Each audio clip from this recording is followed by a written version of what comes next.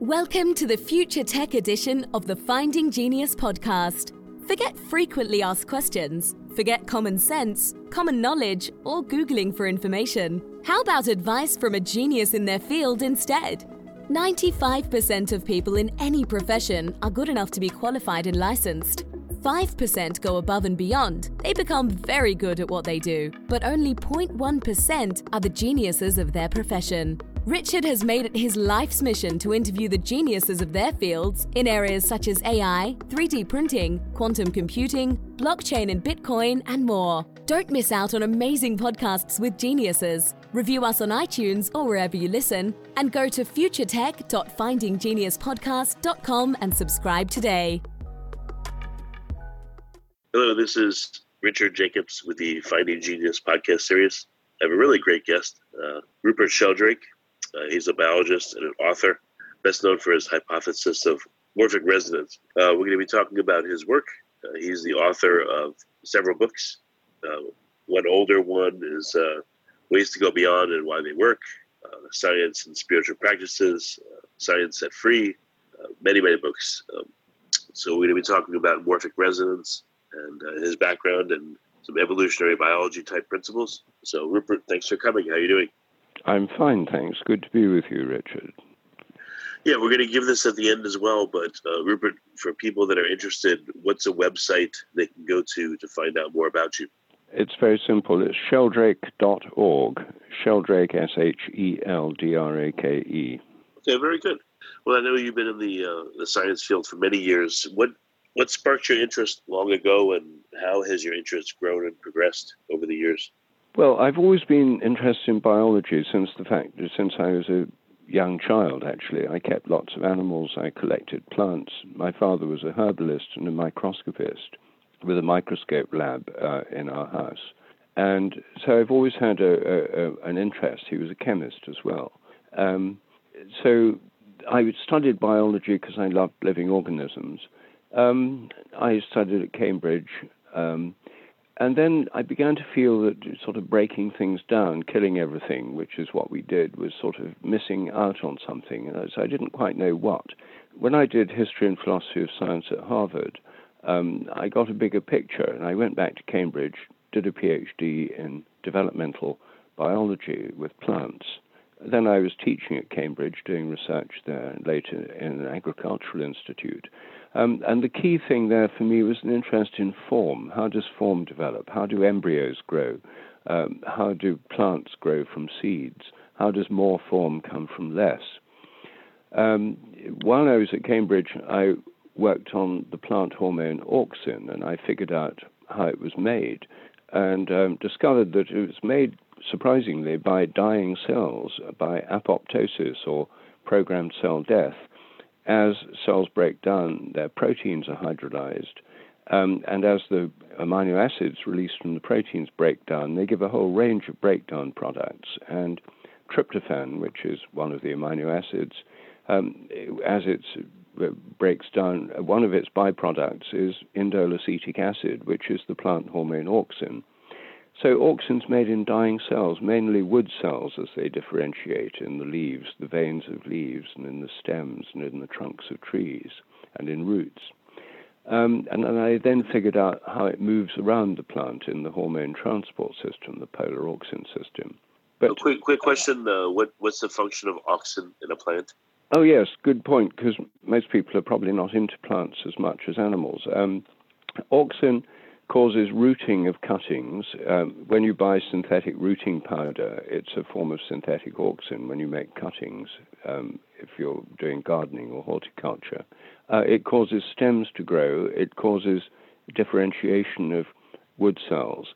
In fact, it's one of the principal hormones in plants that affects many aspects of form and development, which is why it's such an important thing to study.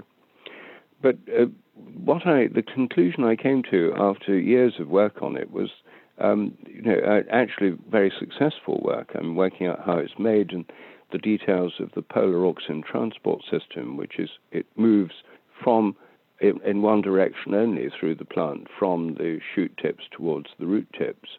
it doesn't move in the other direction. There's an active transport system, and with a colleague at Cambridge, I figured out how it worked.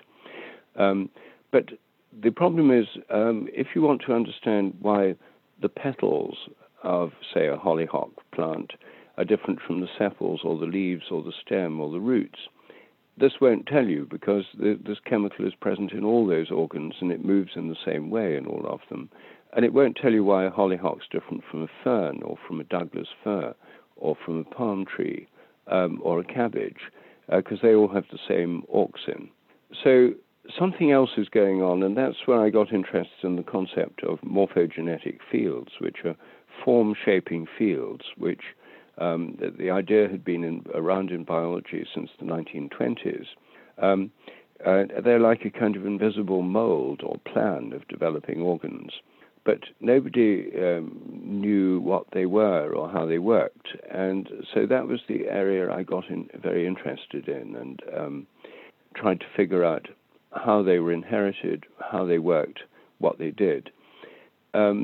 And this is important because development in organisms is modular. You know, you get a stem, or you get a leaf, or you get a petal, or you get a sepal, or you get a kidney, or you get a liver.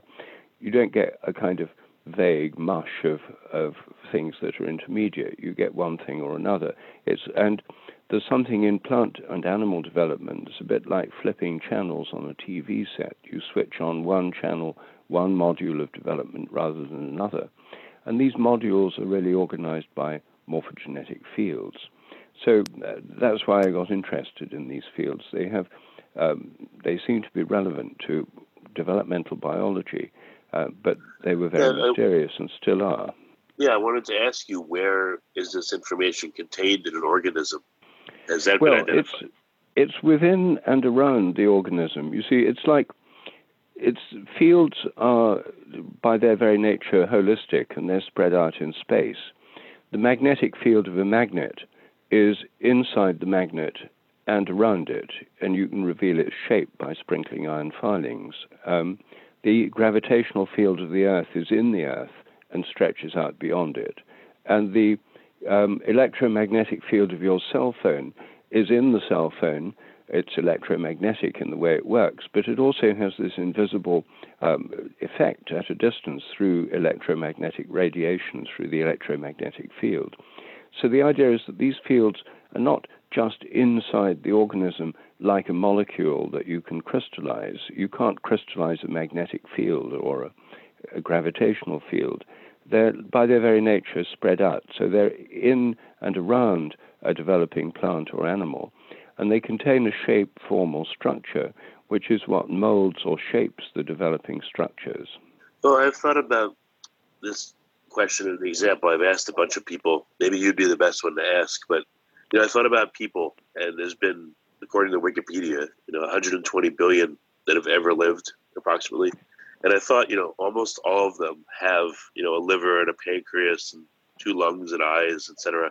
And all these structures are about the same size, the same shape, placed in the body in the same relation to one another.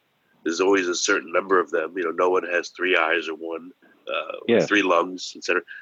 How could that be? How even it goes beyond heredity. It's somewhere in. I don't know where the information is, again, because it's not just inherited down my line. It's across all people.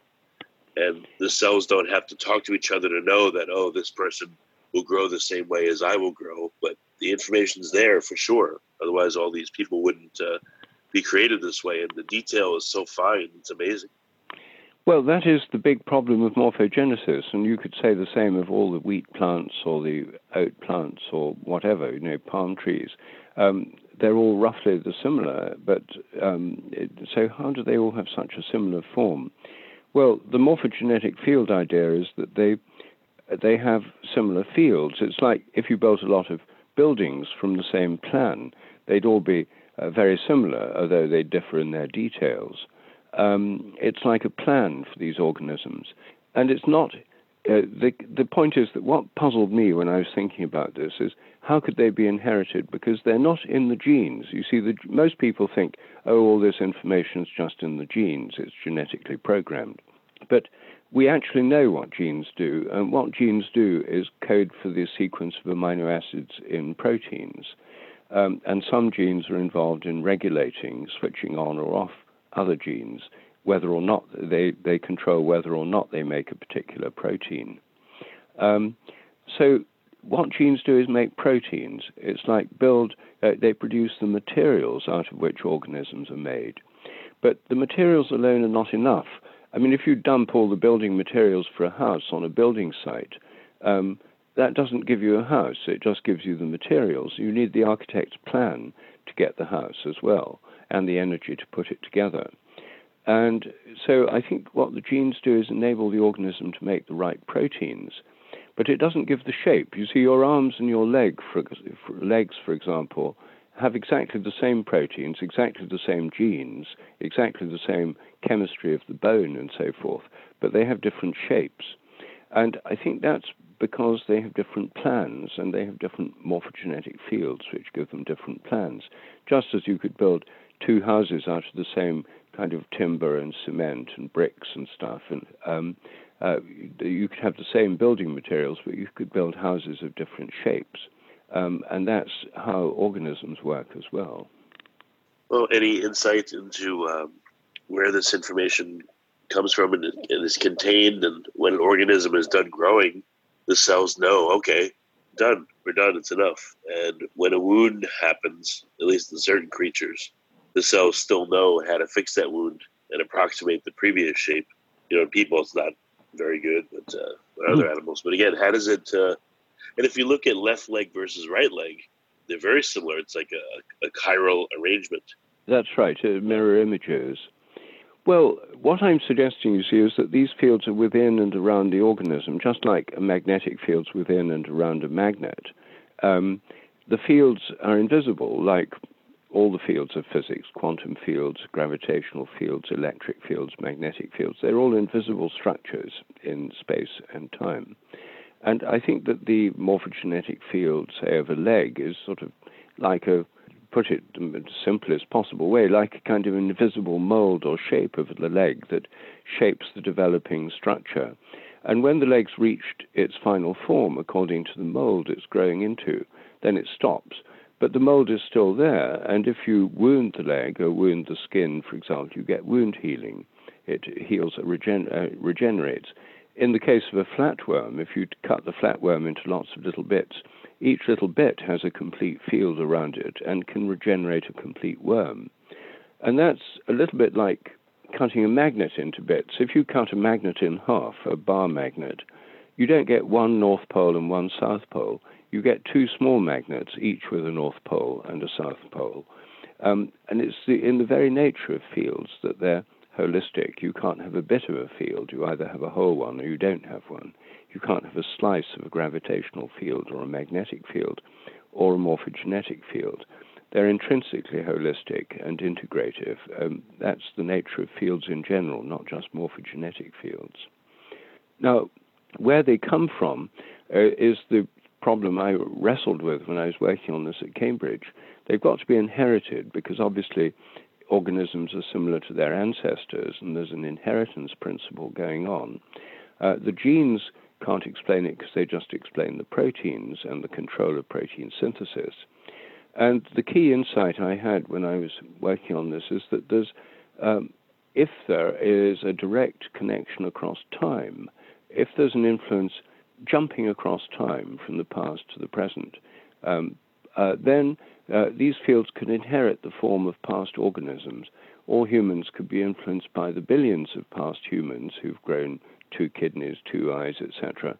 And the morphogenetic fields contain a kind of memory of their form. And the process that I postulate, hypothesize, does this is what I call morphic resonance. Morphic means form, from the Greek word morphe, and resonance is based on similarity. Similar vibratory patterns of activity resonate across time with subsequent similar ones. So each organism draws on a kind of collective memory of the form of its ancestors, of the past members of the species. They all contribute to the morphogenetic field. And because it's a kind of averaged memory, the morphogenetic field isn't a kind of sharply defined field. It's a probability structure. It's kind of a bit fuzzy at the edges, just like quantum fields are, because they're probabilistic, and I think morphogenetic fields are probabilistic too and work through influencing probabilistic processes. In other words, processes that are not rigidly determined, but which can go slightly one way or the other, as quantum processes do. There's a kind of average, but, it's the same is true of biological populations in general. Every wheat plant in a wheat field is slightly different from all the others, but they have a kind of average form. Well, how have you imagined that you would test this to see maybe from where this information is held? Is it held by the genes? Is it held somewhere else in the cell? I mean, where do you see would be good? Well, I think it's held in the field, you see, and the field, like other fields, is not a material object. The gravitational field's not a material object. It's in and around the Earth, but it's not held at a particular place in the Earth. It's what shapes the Earth itself. And I think that the memory, which is given by morphic resonance, influences these fields. And this theory is testable because if you, the same theory applies to the organization of behavior, like instincts and when animals learn things. And the theory makes a number of very startling predictions, which is why it's a testable hypothesis rather than a metaphysical speculation.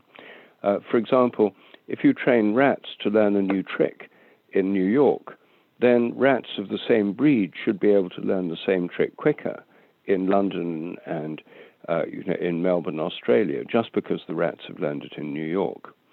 And that may sound outrageous, but there's actually evidence from experiments with rats and other animals that if some animals somewhere have learned something, the same kind of animals somewhere else can learn it quicker.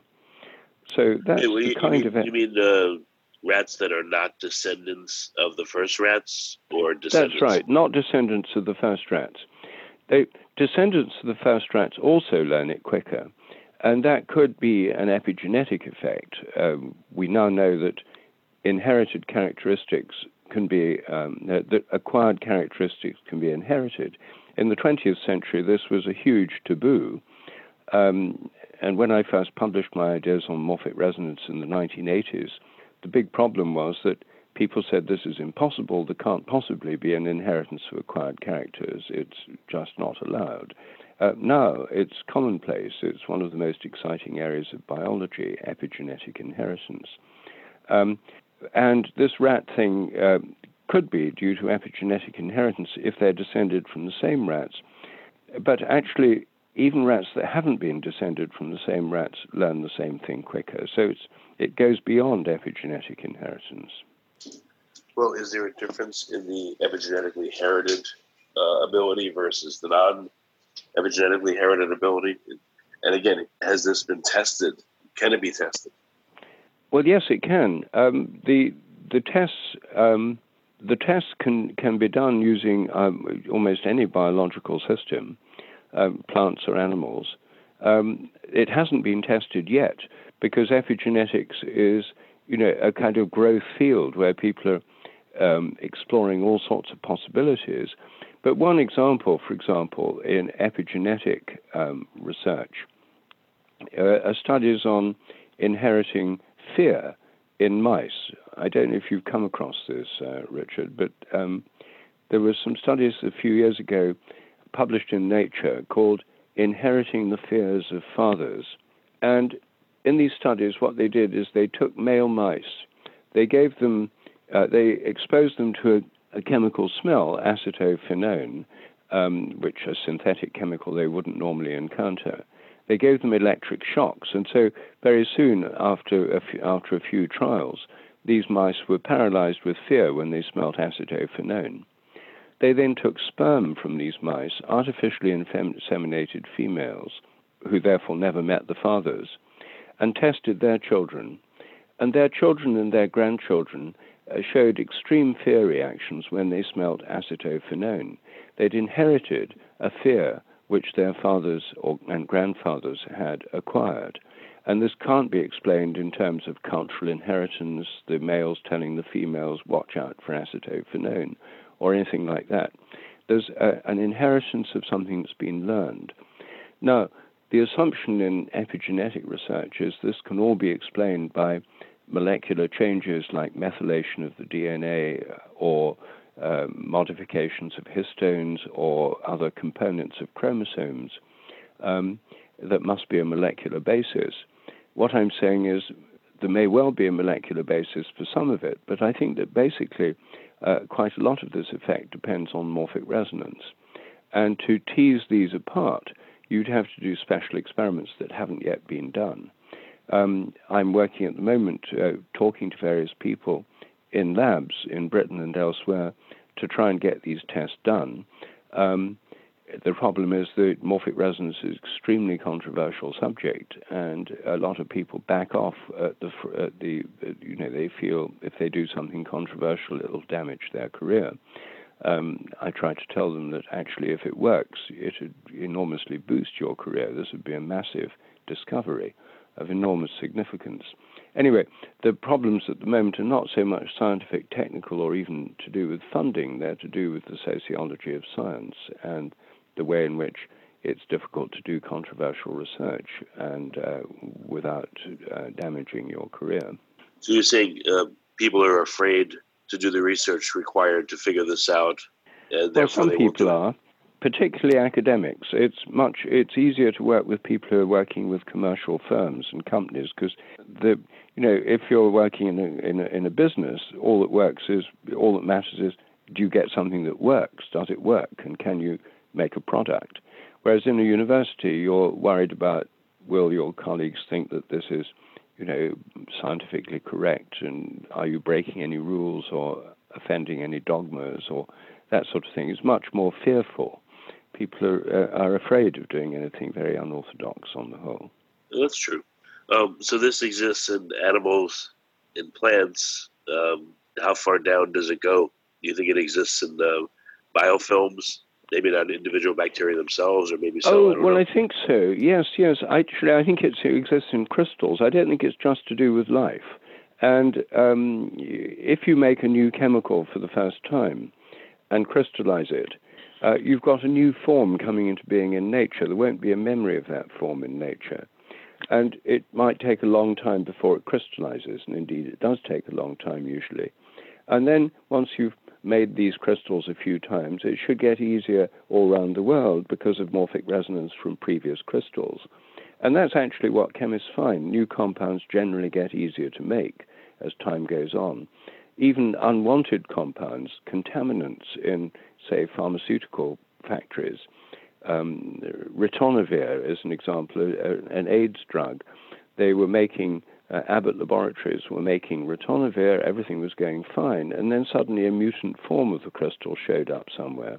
And suddenly they were everywhere, and they couldn't get the original crystals back. A new fashion had sort of taken over. It was a polymorph. When crystals exist in several different forms, they're called polymorphs. And this is a big issue in the pharmaceutical industry. You get these polymorphs turn up and then they spread. Some of it's because of the transfer of seeds or nuclei from the crystals, but I think that a lot of it is due to morphic resonance. So it's not just in biology. I mean, this phenomenon I think happens all the way through nature, even at the the atomic level. Bose-Einstein condensates are peculiar forms of matter at low temperatures, like 0.5 degree above absolute zero. A lot of compounds form a Bose-Einstein condensate where they behave as if it's a single quantum system. They become superfluid, superconductive. They take on completely new physical properties. And since in nature the background temperature of the universe is 2.7 degrees K above absolute zero, anything below that is likely to be a new process in the universe. So if you make a Bose-Einstein condensate, and then you keep making the same condensate in different labs or even in the same lab, what I'm suggesting is that even there, it should start forming quicker as a result of morphic resonance. It's a kind of habit in nature. Morphic resonance gives rise to habits. And what I'm suggesting is that the so-called laws or regularities of nature are actually more like habits, depending on a kind of memory within nature. Well, for living creatures, maybe you could say, all right, the beneficial new forms or new knowledge is kept in the or non-beneficial stuff is thrown away. But what about in non-living systems? Like once things happen, are they preserved just because everything's preserved or no? Well, they're preserved in the sense that any habit that works will get repeated. If it's something that's non-viable, I think all of nature works on a kind of Darwinian selection principle. There are all sorts of new unstable chemicals could come into existence, but only the stable ones become sort of regular habits in nature. And so things only become habits through morphic resonance if they last, if they can survive in the conditions in which they exist. So there's a kind of natural selection going on all through the natural world in this view. This happens both in nature, well, not in nature, in living things and in non-living things.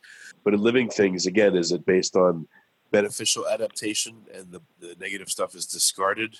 Or is it just everything is kept and because of adaptation going on, the beneficial things are more likely to be kept and preserved? I mean, is there any mechanism for knowledge to disappear? No, I think that once the things are there, it remains there. I mean, for example, I should imagine the world is haunted, as it were, by the ghosts of extinct species like dinosaurs. If a dinosaur egg came into being now, it could resonate with the fields of extinct dinosaur species, a little bit like Jurassic Park, but it wouldn't just be in the DNA. The form would come through morphic resonance from past dinosaurs. But what's happening normally is that only patterns of activity that are viable get repeated.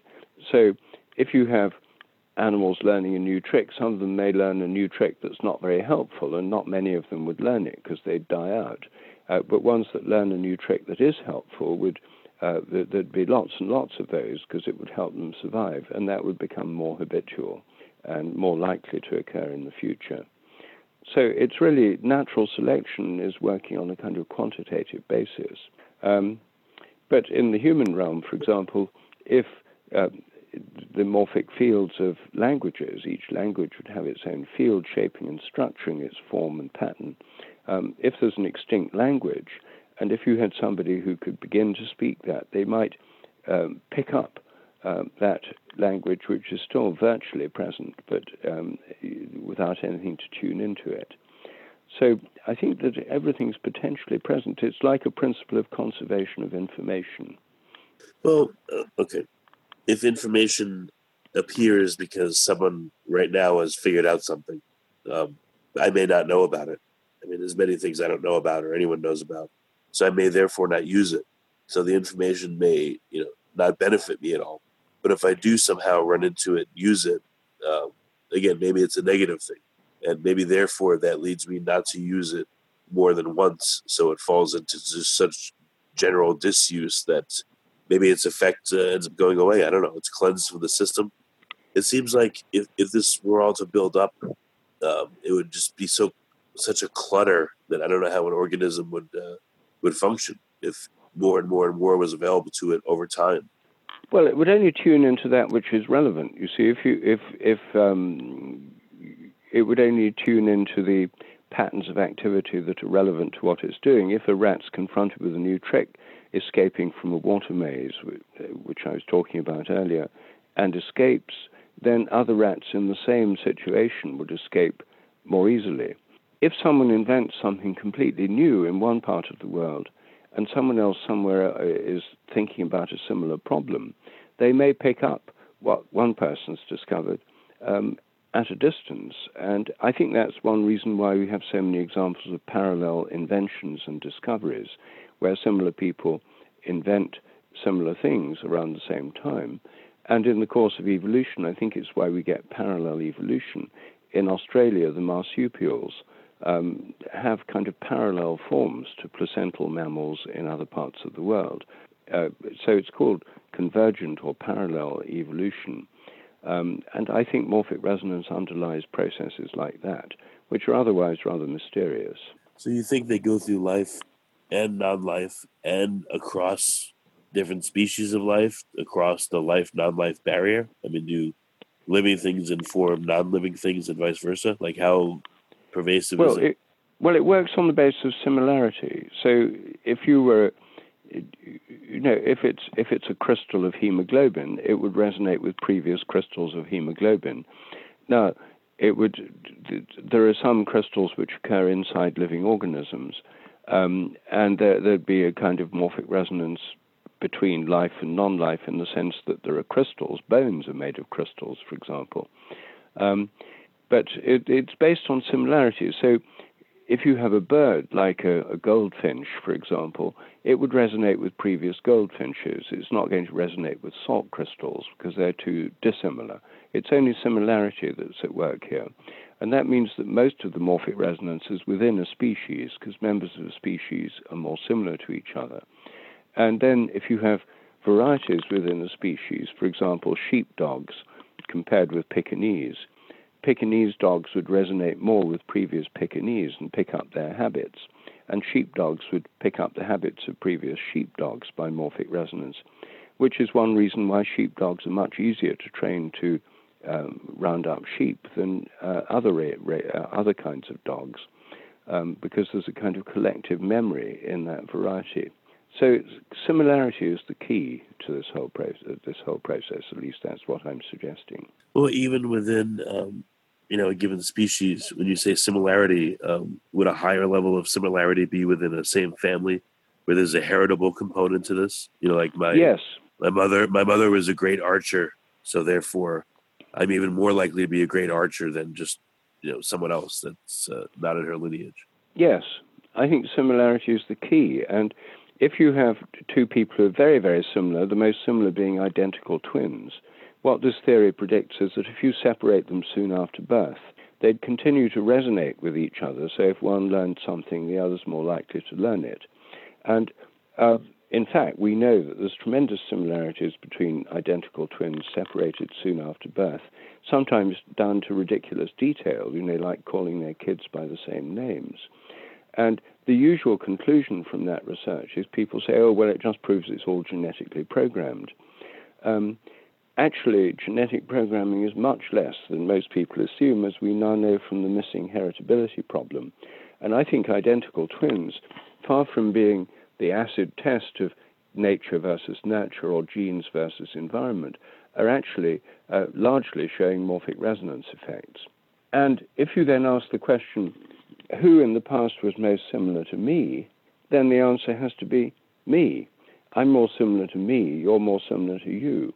And therefore, you have resonance from your own past. I have resonance from my own past, which is the most specific resonance working on me, which is, I think, why my form remains more or less similar despite turnover of chemicals and cells within the body.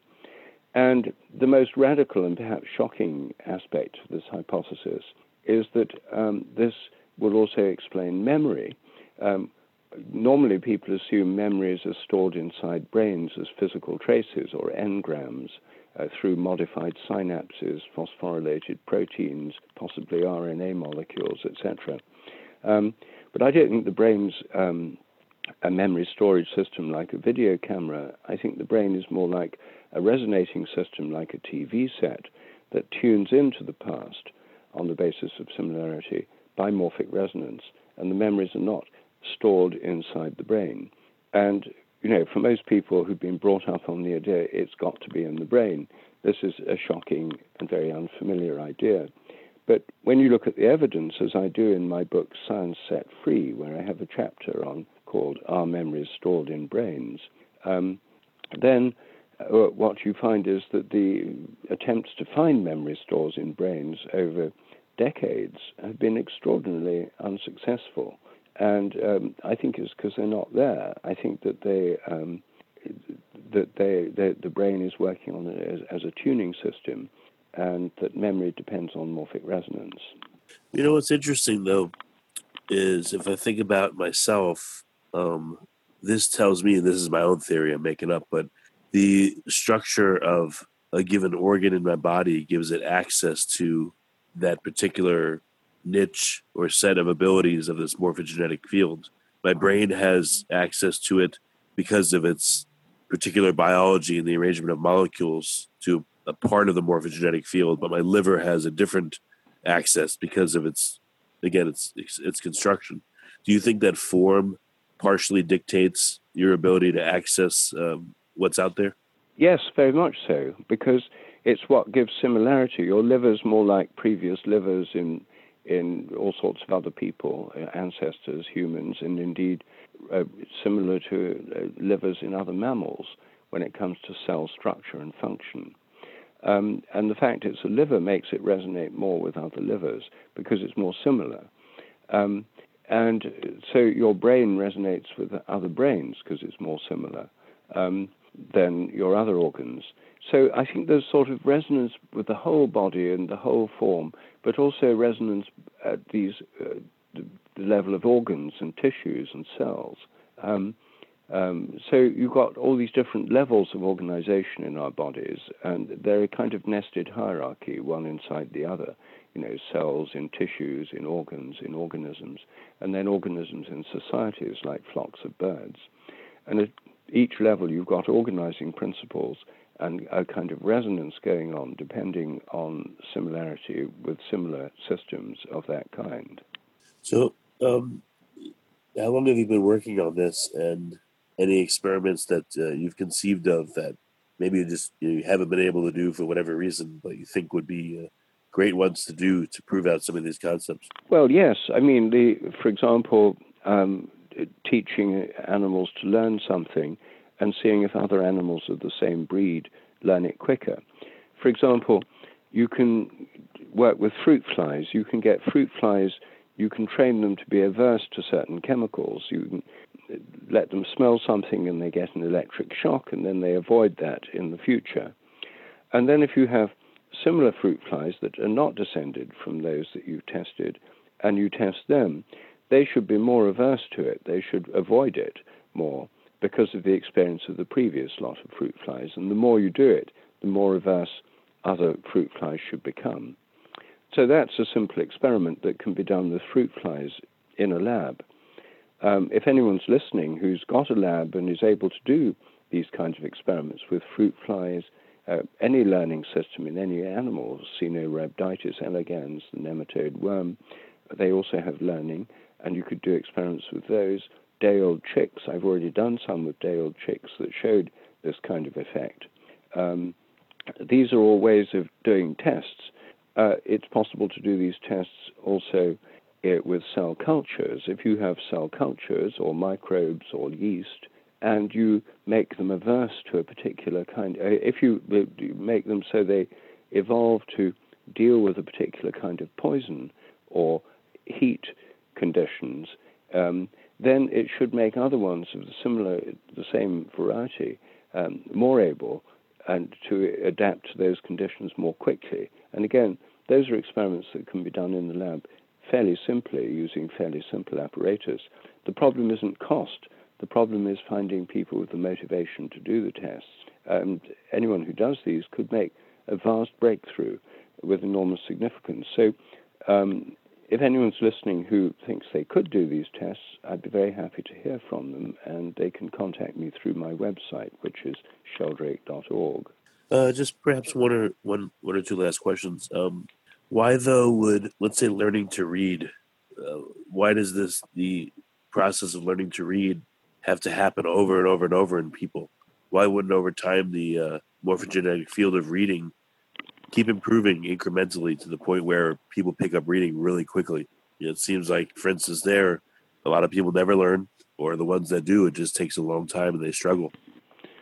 Well, that's a good question, and I think there are 2 or 3 different answers for it. One is that if you look historically, the number of people who've learned to read over the last century is staggering. It's billions. I mean, if you go back 2 or 3 centuries, the vast majority of the human population were illiterate, even in Europe.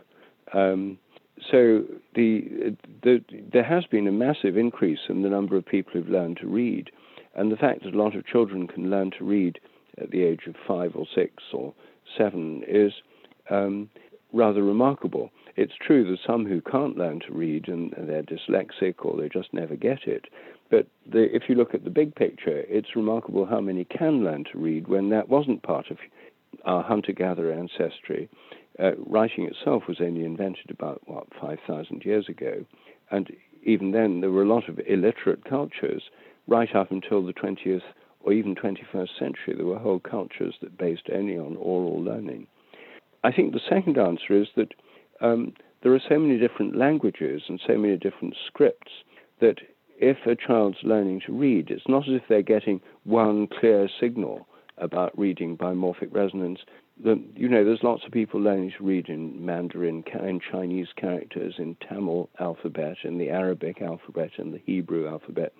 There's not a single clear signal. The languages are very varied. I think when we come to something that everybody does, all humans do, like speak, then practically everyone does learn to speak. And that's, again, something our ancestors didn't have. But I think they'd learn quicker still if there was just one language. When it's just one single skill everyone has, like walking, then practically everyone learns that. They have to, babies have to mature enough to be able to do it. But practically everyone learns to walk at a very young age. So I think that, and when you look at animals, if you look at spiders, for example, baby spiders know how to spin webs without ever going to school or being taught by an adult spider. The instincts of animals happen just automatically. And I think that's because they are getting they're inheriting the habits of their species. Well, it sounds like there's many components to this. There's a inheritable component. There's a, monkey see, monkey do component. Yes. It sounds like you're saying there's a component where just by being a member of the same species, there seems to be another component for just being a living thing versus a non-living thing. It seems to be at least 6, 7, maybe even 10 different levels of this access to morphogenetic space.